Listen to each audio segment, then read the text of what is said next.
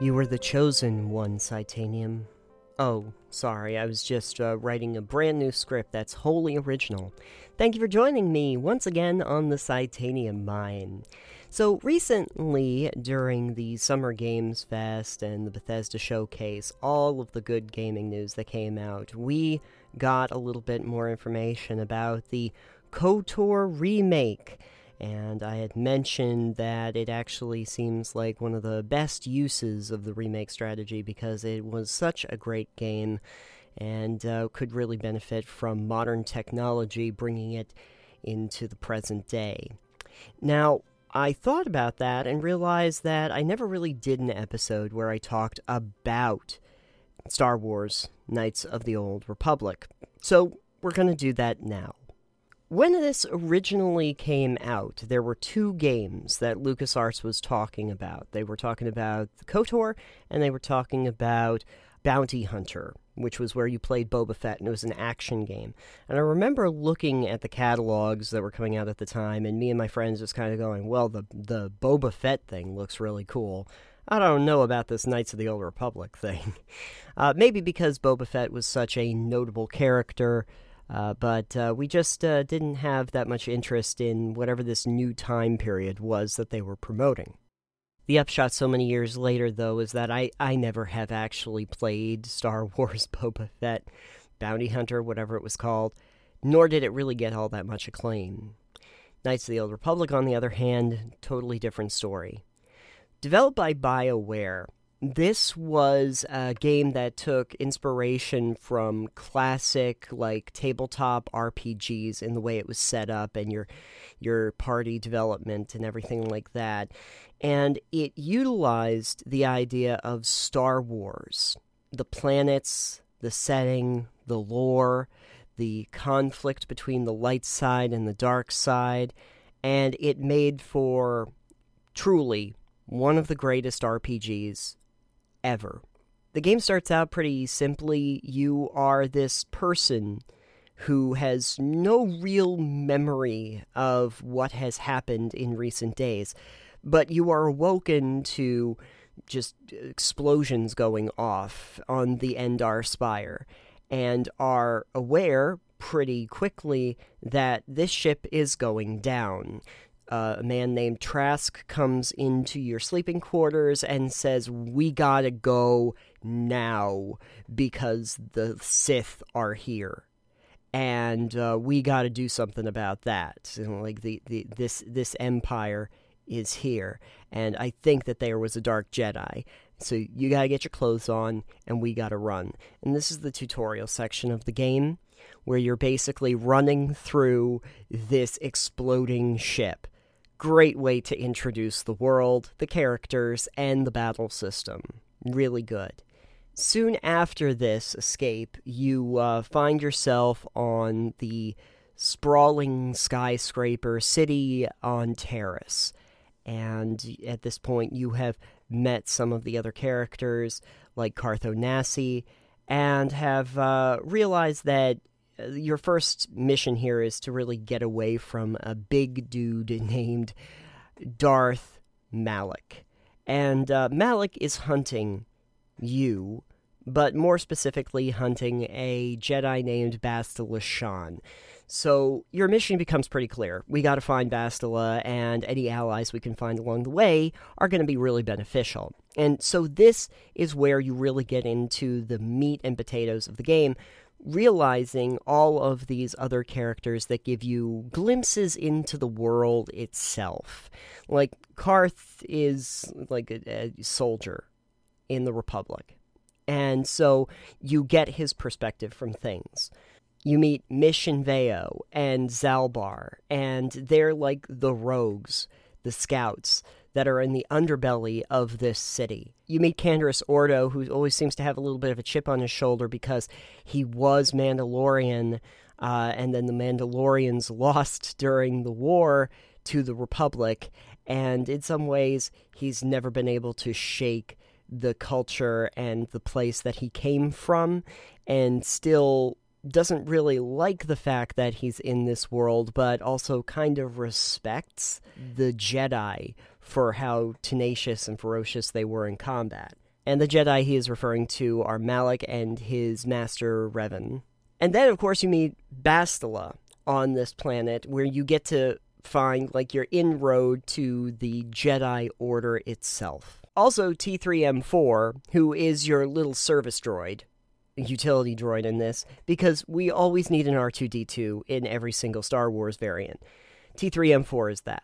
Over the course of the game, though, you do meet a few other characters, although the majority of them are on Taris itself. But you meet Jolee Bindo, who is a gray Jedi who has kind of holed himself up in the woods of Kashyyyk because he didn't really live by the ways of the Jedi Order. You meet Juhani, who is a Cathar, and she is having like a crisis where she's being pulled to the dark side. She's also a Jedi. So you see things from that perspective. And then, of course, you meet the best character of all time on Tatooine, HK-47, who is an assassin droid, although when you first meet him, you're under the impression that he is a translator droid. But he kind of pulls double duty, I suppose. And as I mentioned, the planets that they take you to in this game are going to be very unique, and in some ways a little familiar, because Tatooine is very iconic for the Star Wars franchise. Kashyyyk, which is where the Wookiees live, is also fairly well known. And then they introduce a few other places. Dantooine, which you probably had not heard too much about, but that's where the actual Jedi Council is, so you visit there.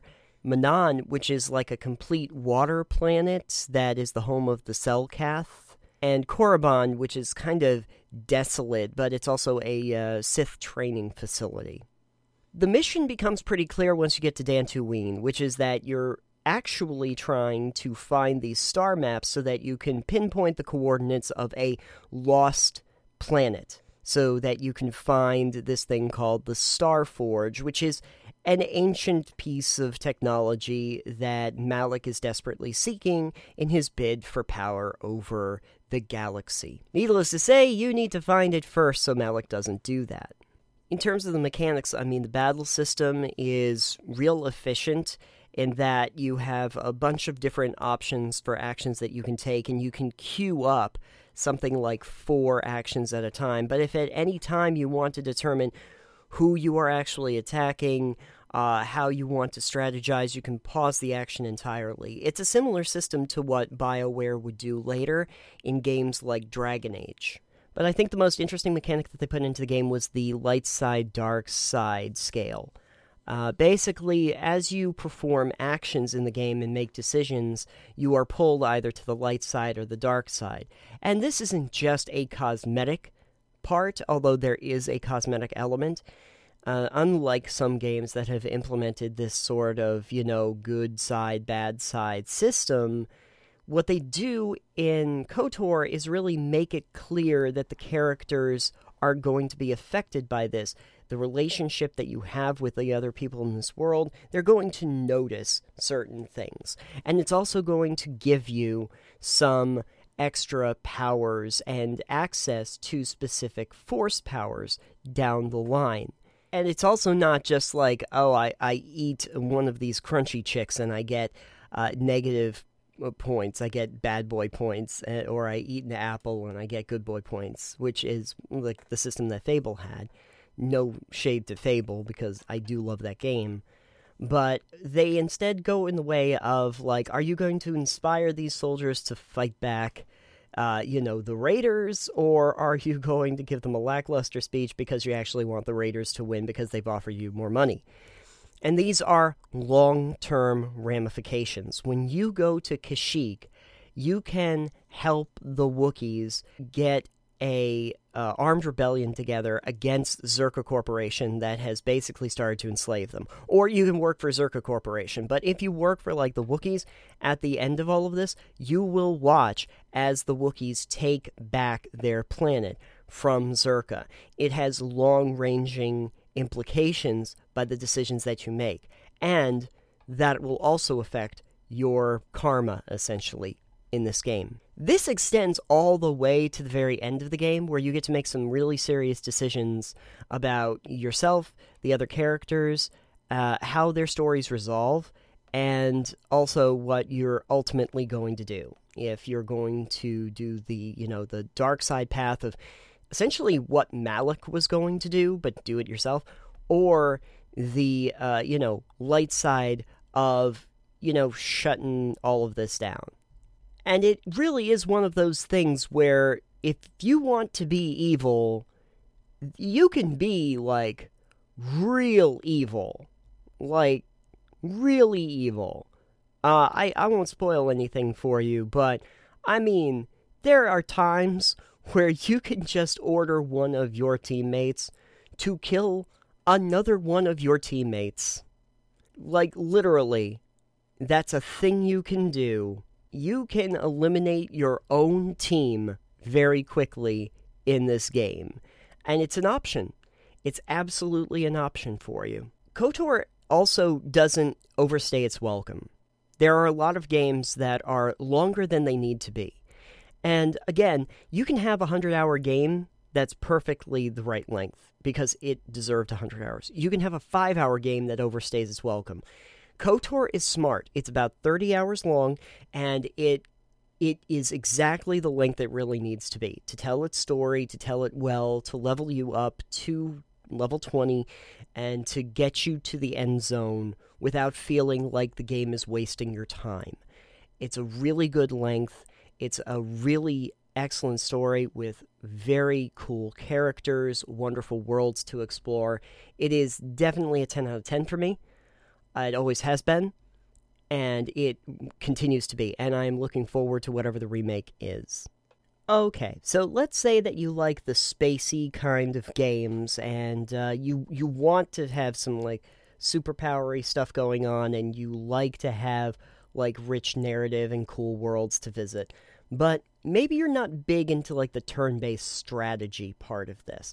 Well, I have a perpetual favorite of mine that I like to talk about, The Outer Worlds, made by Obsidian Entertainment, who are also the people that made KOTOR 2, The Sith Lords, the follow-up to the game that I just discussed. And The Outer Worlds is really like a first-person ARPG, and it has those same sort of plot-driven narrative choices where you can determine, like, the fates of entire towns by the actions that you take, and will lead you essentially down paths of being good or bad. They don't really implement a morality system in the way that KOTOR does, but your actions are definitely taken note of by other people in the world and does affect how they view you, even your crew themselves. It's a kind of a blast to play, truly. It is a lot of fun, and I can't tell you that it's necessarily as deep or as well built as a KOTOR, but if you're looking for something that is much more action-oriented but still has that outer space sci-fi feel that you got from KOTOR and still want like a narrative-rich RPG where you have choices and consequences, The Outer Worlds is a good option, a good alternative if you need it. Well, it looks like I definitely don't have the high ground, so I am going to say that you might as well get the high ground and mosey on out of here. Don't forget to go toward the light side. No, not the light. No, don't go toward the light. I swear we're going to have another episode. So you can come back. Okay, well... Okay. No, come back from the light. Come back from the light.